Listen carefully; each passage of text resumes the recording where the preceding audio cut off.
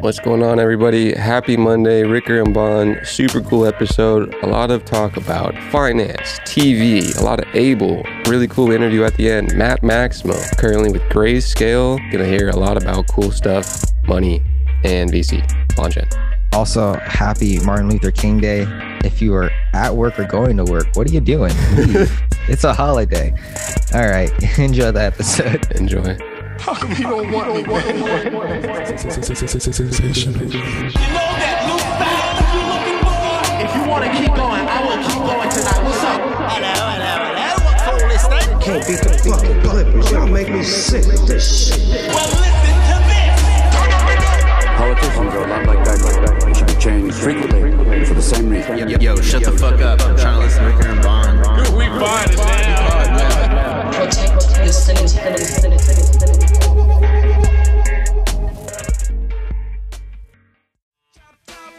I'm gonna win big. Choose not a life of imitation. Distant closer to the reservation. Keep on the pistol that you pay for. This pump the feeling that you stay for. In time, I want to be your best friend. Eastside love is living on the west end. Knocked out before you better come to. Don't die, you know the truth is some do. Go write your message on the pavement. Burn so bad, I wonder what the wave meant. White heat is screaming in the jungle. Red Hot Chili Peppers, Bonjen. I Live in love the studio. Red Hot Chili Peppers, I don't really. but not for like I'm kind of a poser. I only know them from Guitar Hero, Frusciante had a cool album. unfortunately. Ricker and Bond, everybody. Happy Monday. Another episode. We got a cool guest, Matt Maximo. How you doing, sir? Good, guys. Thanks for having No problemo. No problem. Thanks everybody for listening. We got a really interesting interview today. Matt Maximo of Grayscale, which is a crypto asset manager with $43.5 billion in assets. Oh, that's true. Did it go up since then? Do you know the cap off top, Max? I think it's around 39 since the market dropped a little bit, but it really? bounces between like 39 and 50 every few weeks. Can you give people a brief intro of you, how you got to today, where you've been, what you think you're going to do? Yeah, so I got into crypto. I used to be a big gamer when I was growing up, and my friend and I were always scheming on how to like World of Warcraft and things, right, without having to go ask our parents. And it was 8th grade summer. My friend comes to me. He's like, hey, there's this new thing called Bitcoin. We just set up our computers at night and then we can buy game time with it. So I'm like, all right. We did that every night. We'd set up our laptops. We would mine. I kind of forgot about that Bitcoin. I think I spent something like a Club Penguin membership for my sister and then, forgot about what it was for the next 5-ish years. Classic. So fast forward to like college, I'm working at a venture capital firm and I'm starting to hear about crypto again, and it's, familiar enough. So it piques my interest. And I hear that they invested in a couple crypto startups. So my goal there was, all right, cool. I'm into crypto. I think it's kind of cool. I'm going to scheme so that these people hire me. And so I started learning about crypto in my free time, chilling at the desk, talking those guys up. And I didn't end up working for them. I ended up doing my own little startup trying to do tickets as NFTs. But packed that up with COVID and then, left to do some tech consulting, was still kind of interested in crypto the whole time, on Twitter, on whatever it is. My friends and I started running an indexer for the Graph just as like a little side project for fun. And then Shout out the Graph. I saw Grayscale was hiring. I reached out and, here we are. So Talk about the VC. What year did you work for a VC company? 2017 to 2019. And that was kind of out of college, you said? Yeah, so I was interning during college there. So it was cool. Got a lot of cool exposure. Got to meet a lot of people. Learned a lot of things. But yeah, it was a cool experience. Thank you for mentioning Club Penguin, because in my opinion, that was peak internet. What? God, what a time. Sorry, go for it, Ricker.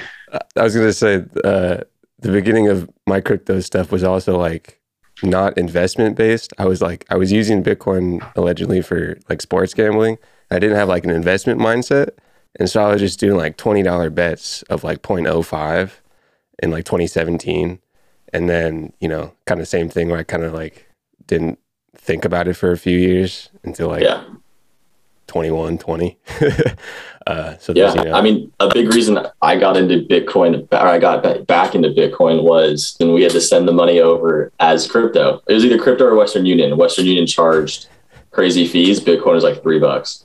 And so what I did is I bought Bitcoin about like $200-300. By the time I sent the money, Bitcoin had gone up like $50.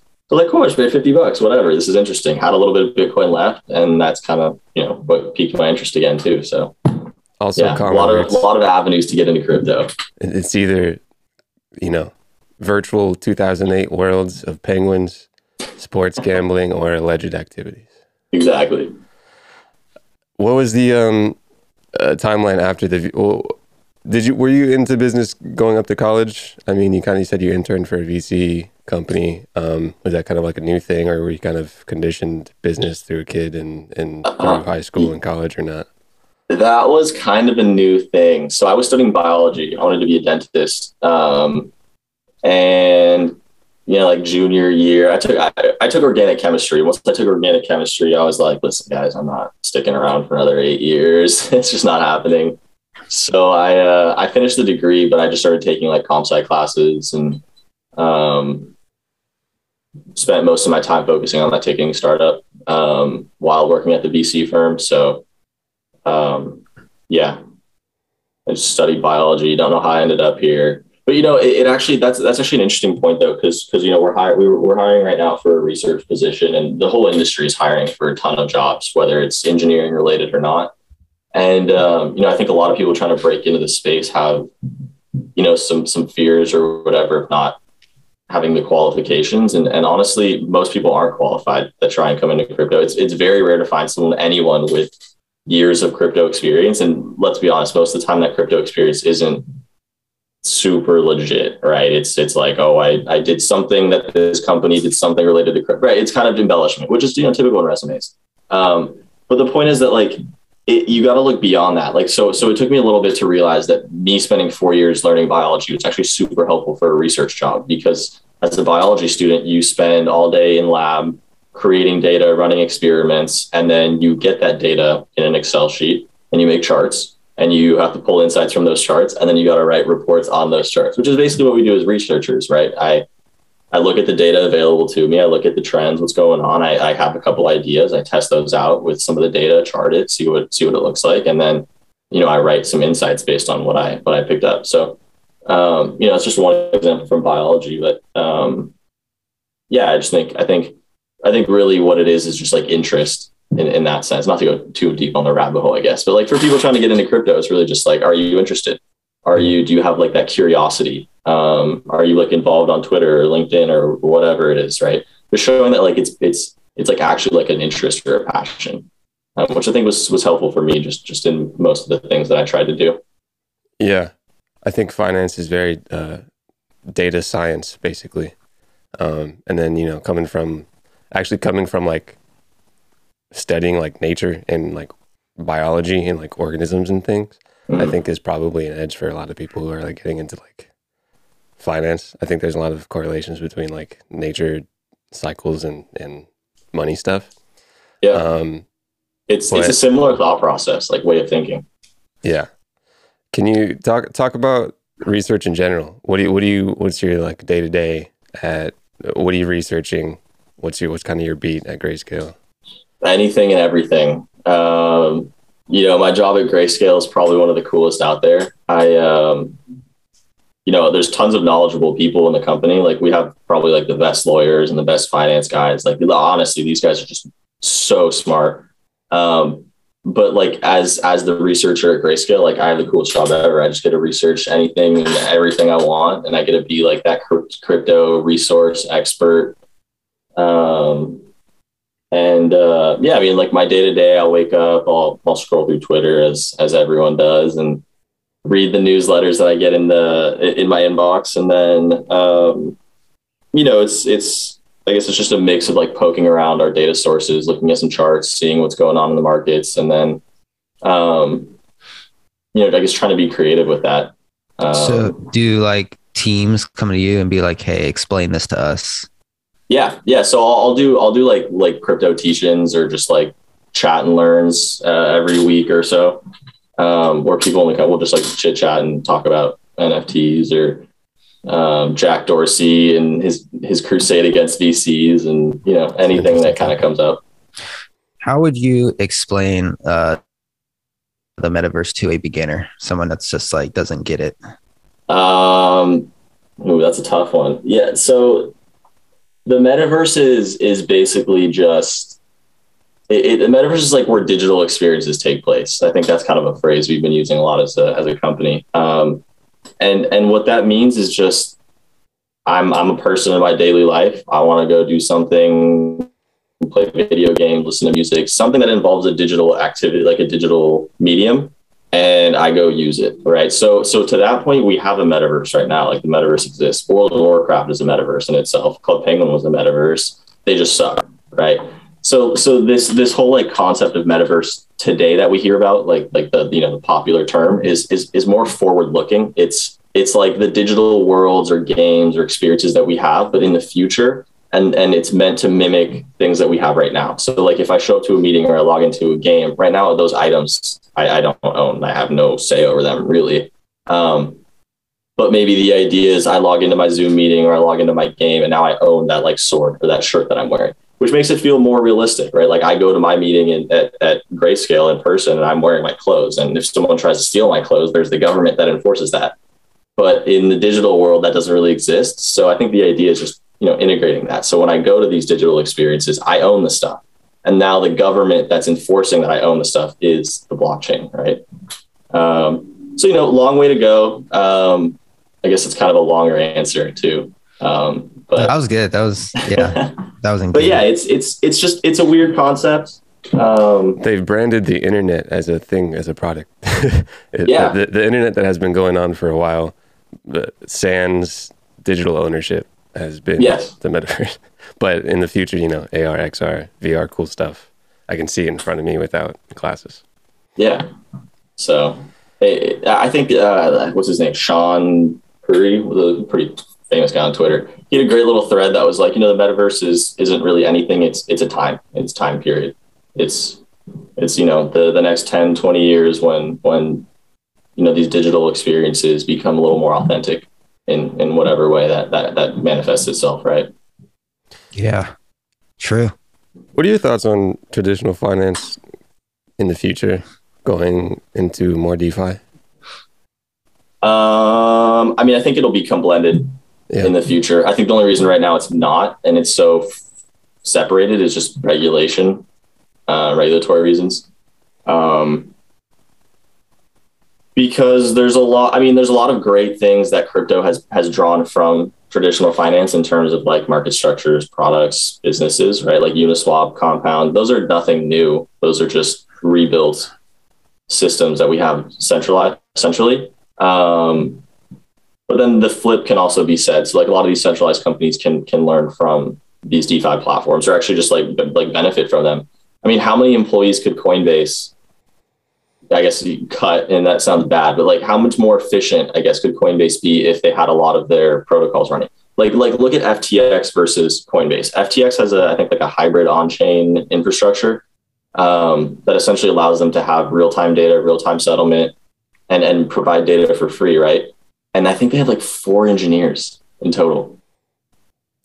Like, and these dudes are just, I want like a documentary on these guys, because they must be the most insane engineers ever. Like they're putting out so much, building so much, creating so many good features so quickly. And it's absurd with like such a small team. And I think the point is that leveraging some of these like open networks, secure networks can actually help a lot. I mean, like look at banks, right? Like Bitcoin versus banks. The only reason banks have so many employees and there's so many regulatory bodies around them and it's so cumbersome is because it's just a CSV in their database that anyone, like I can go get myself $1 billion if I wanted to at JP Morgan or at Chase, right? And so you have to have all these regulations around it to protect that. But with crypto, with decentralized open networks, like you can be much more efficient. And so that leaves room for employees or people, like to cut employees to go do something cool. There's this book by Jeremy Rifkin. He's like an economist. He says that human productivity peaked in 1997-ish, which is to say that like all these apps on the iPhones and whatever that come out for like productivity really, really don't help you much. And I think cryptos is a great way to like push us beyond that. I mean, you look at like Uniswap. Uniswap Labs is doing more volume than Coinbase sometimes. They have like 20 employees. I think it's just the nature of how efficient these systems can be. So it's really exciting. Okay, I'm trying to understand this. So because Coinbase is kind of pretty centralized, that's why it has to have so many employees for like security reasons. Yeah, I mean, all of their order books are just a database. It's probably an AWS, which means like so yeah. Okay, so the reason Coinbase can do like free trades, right, or offset ETH fees or not have to charge you ETH fees is because if I go buy ETH and sell ETH and swap it for Bitcoin or do whatever in the Coinbase app, none of that happens on chain. That just happens in their own database, which is free, and it makes sense to do it that way. But it's their own ledger, and so because of that, they have to have not only do they have to have employees around that, control systems, reporting, audits, but then they have to have other companies and other regulatory agencies and everything checking on that, right? Whereas Uniswap is just a development company that builds a protocol, and then the protocol deploys on chain, and they're done with it. The protocol on chain processes the data, deals with the employee or users and everything. But ultimately, like Uniswap Labs isn't processing that data or holding it. They're just deploying the code that understands that data. Right. So the Uniswap app doesn't feed data back to a database that the guys at Uniswap can just search, export, whatever. Right? That doesn't happen. Whereas at Coinbase, everything that we do dumps into an Excel sheet on their back end, more or less.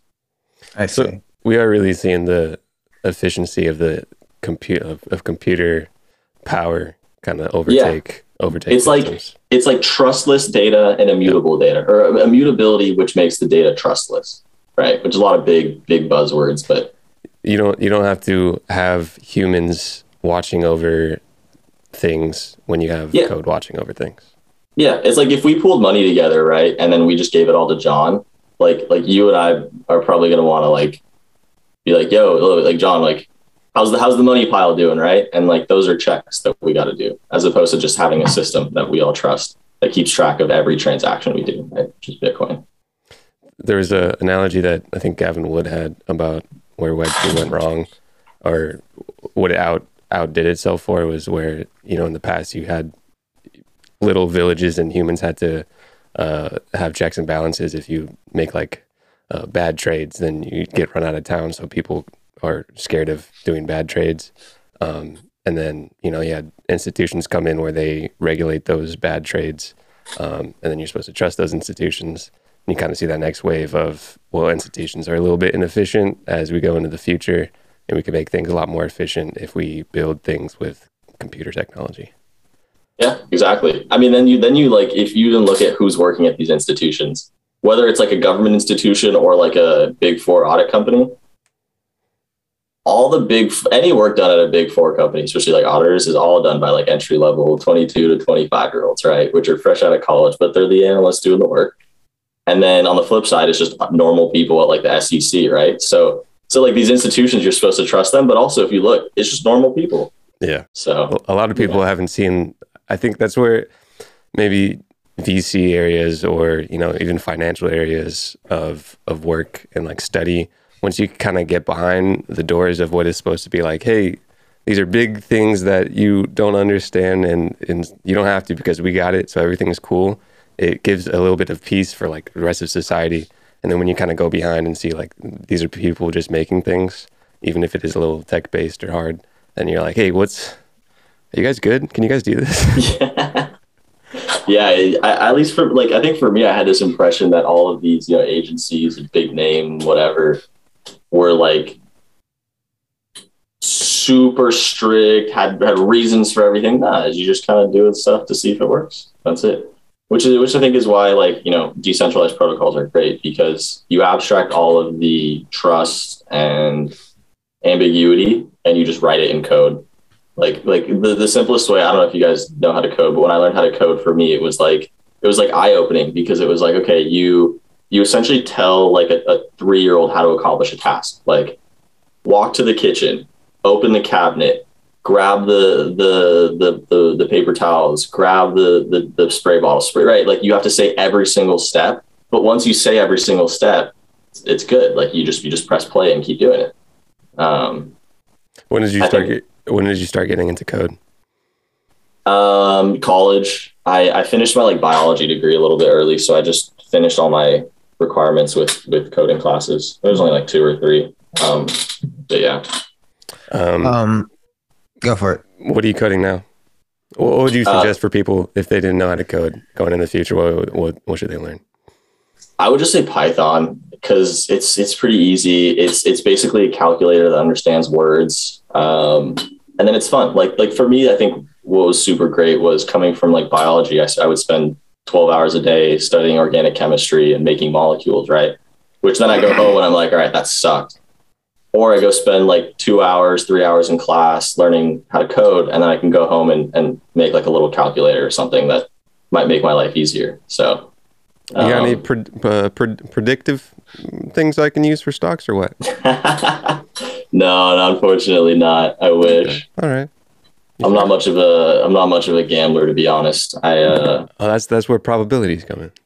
Yeah, it's true. I'm not much of a trader lately.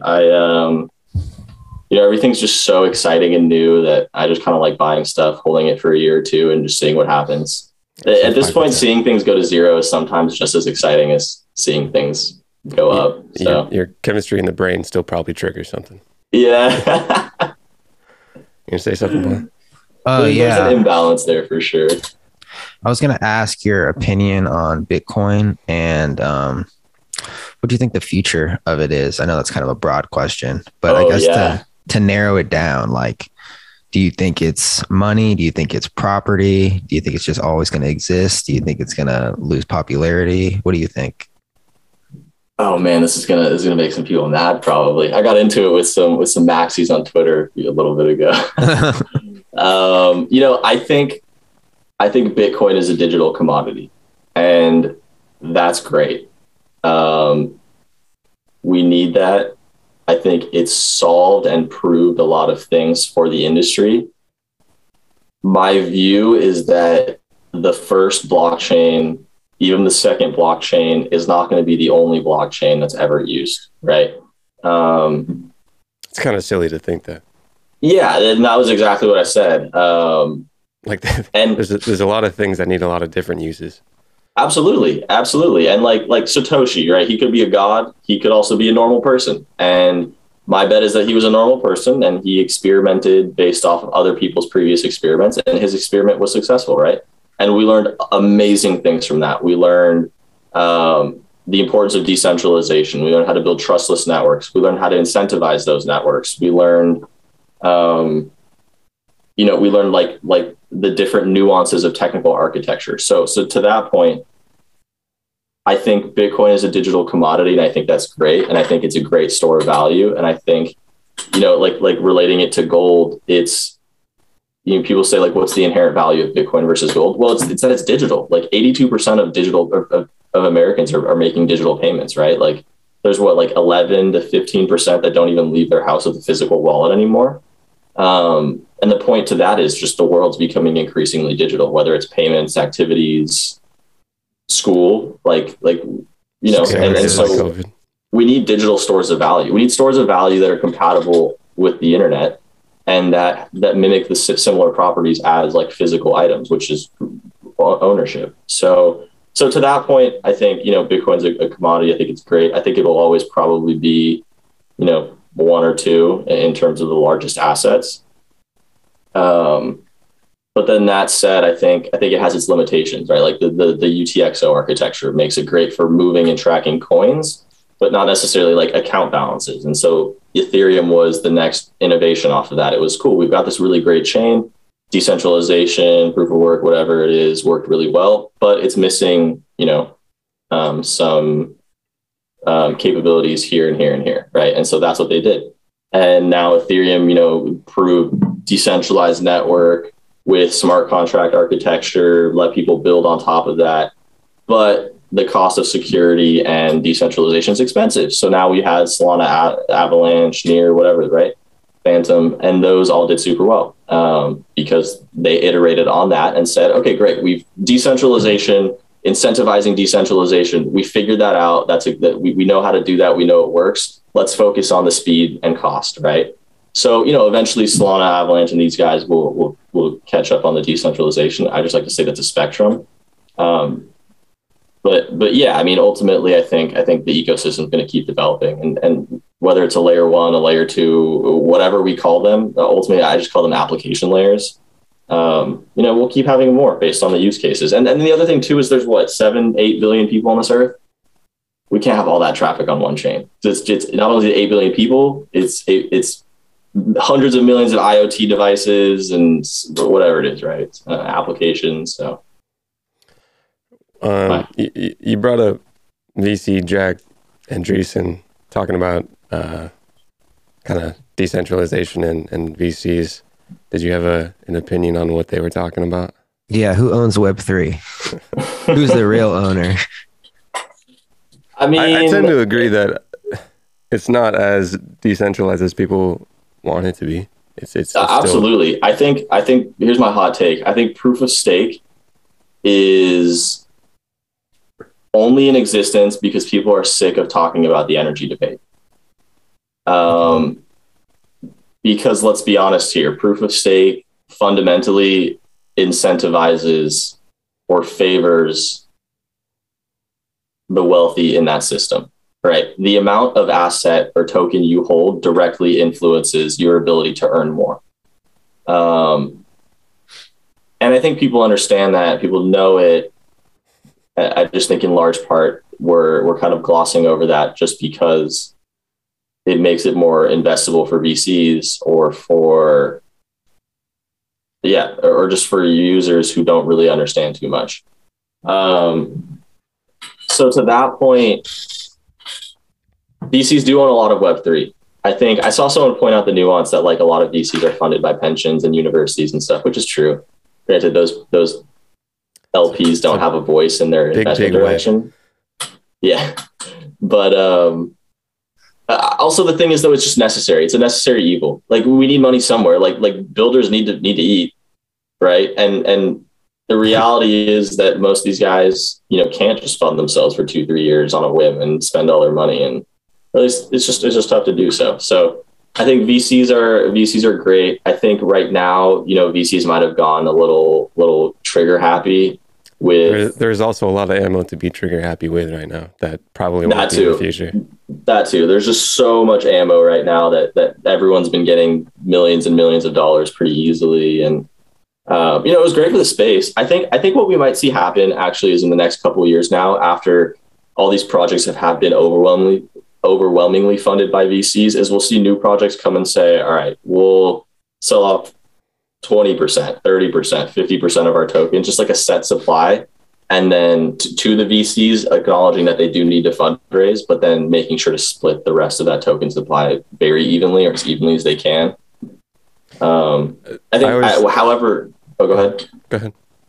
I'll just say, however that manifests itself, I think we could see a shift of teams focusing on, VC funding or allocation of supply to VCs, foundation funds, the diversification of funds in the foundation, team distribution, right? Like not having the entire team in the US or whatever. I think we'll start seeing a lot of those metrics maybe becoming a factor in protocols soon. And that's what I was going to say. I think a lot of people tend to think in extremes of like this or that, where, tops and bottoms of cycles, but you probably see a midpoint somewhere of firms being like, okay, there's a lot of people wanting certain features and not wanting other features. They want us to do certain things, and the firms that will kind of bend to the will of the market, really. Yeah, I think that's favorite. that's what would be the differentiator between like the Sushi Swap and the Uniswap, right? It's the same code base for the most part and the same function. But maybe the qualitative aspects of those protocols are what people like long term. You see that with banks too. There's different banks that be like doing all the ESG stuff. They're like, all right, banks are banks, but we do like one thing. We plant trees when you buy gas. So if you like that, come to us. Yeah, absolutely. 2 books you like and 2 websites you like. Ooh, books. Top 2 books. Oh, damn, that's tough. I got 3. All right, here's 2. The Sovereign Individual. That one was recommended to me when I first started at Grayscale by the guy who hired me, Phil. Probably one of the smartest guys I've ever met. That book was great. It was written in like the 90s, so very forward looking, but almost spot on with this whole crypto revolution. And then the other book I like is The Third Industrial Revolution, the one by Jeremy Rifkin. I think that one's really good. Kind of talks about how like, the 1600s or whatever was industrialized by steam and railroads. And then we went to cars and coal. And now we're at this inflection point of, moving on to the next one, solar, renewables, and who knows. Right. So I do think I've seen End of Work as well from him, which is, he's a super smart guy. I really like his stuff. There's a shorter pod or like TED Talk version of the book too on YouTube somewhere, but 2 websites you would suggest to someone to research crypto or modes of thought, really. Yeah. And websites to help that thought process. I'm trying to think of some that aren't paywalled. Paywall too. Paywall, I really like Delphi Digital. Delphi is probably like top tier research in this space. They're really good. Websites. Honestly, I gotta plug the Plain Text Capital website.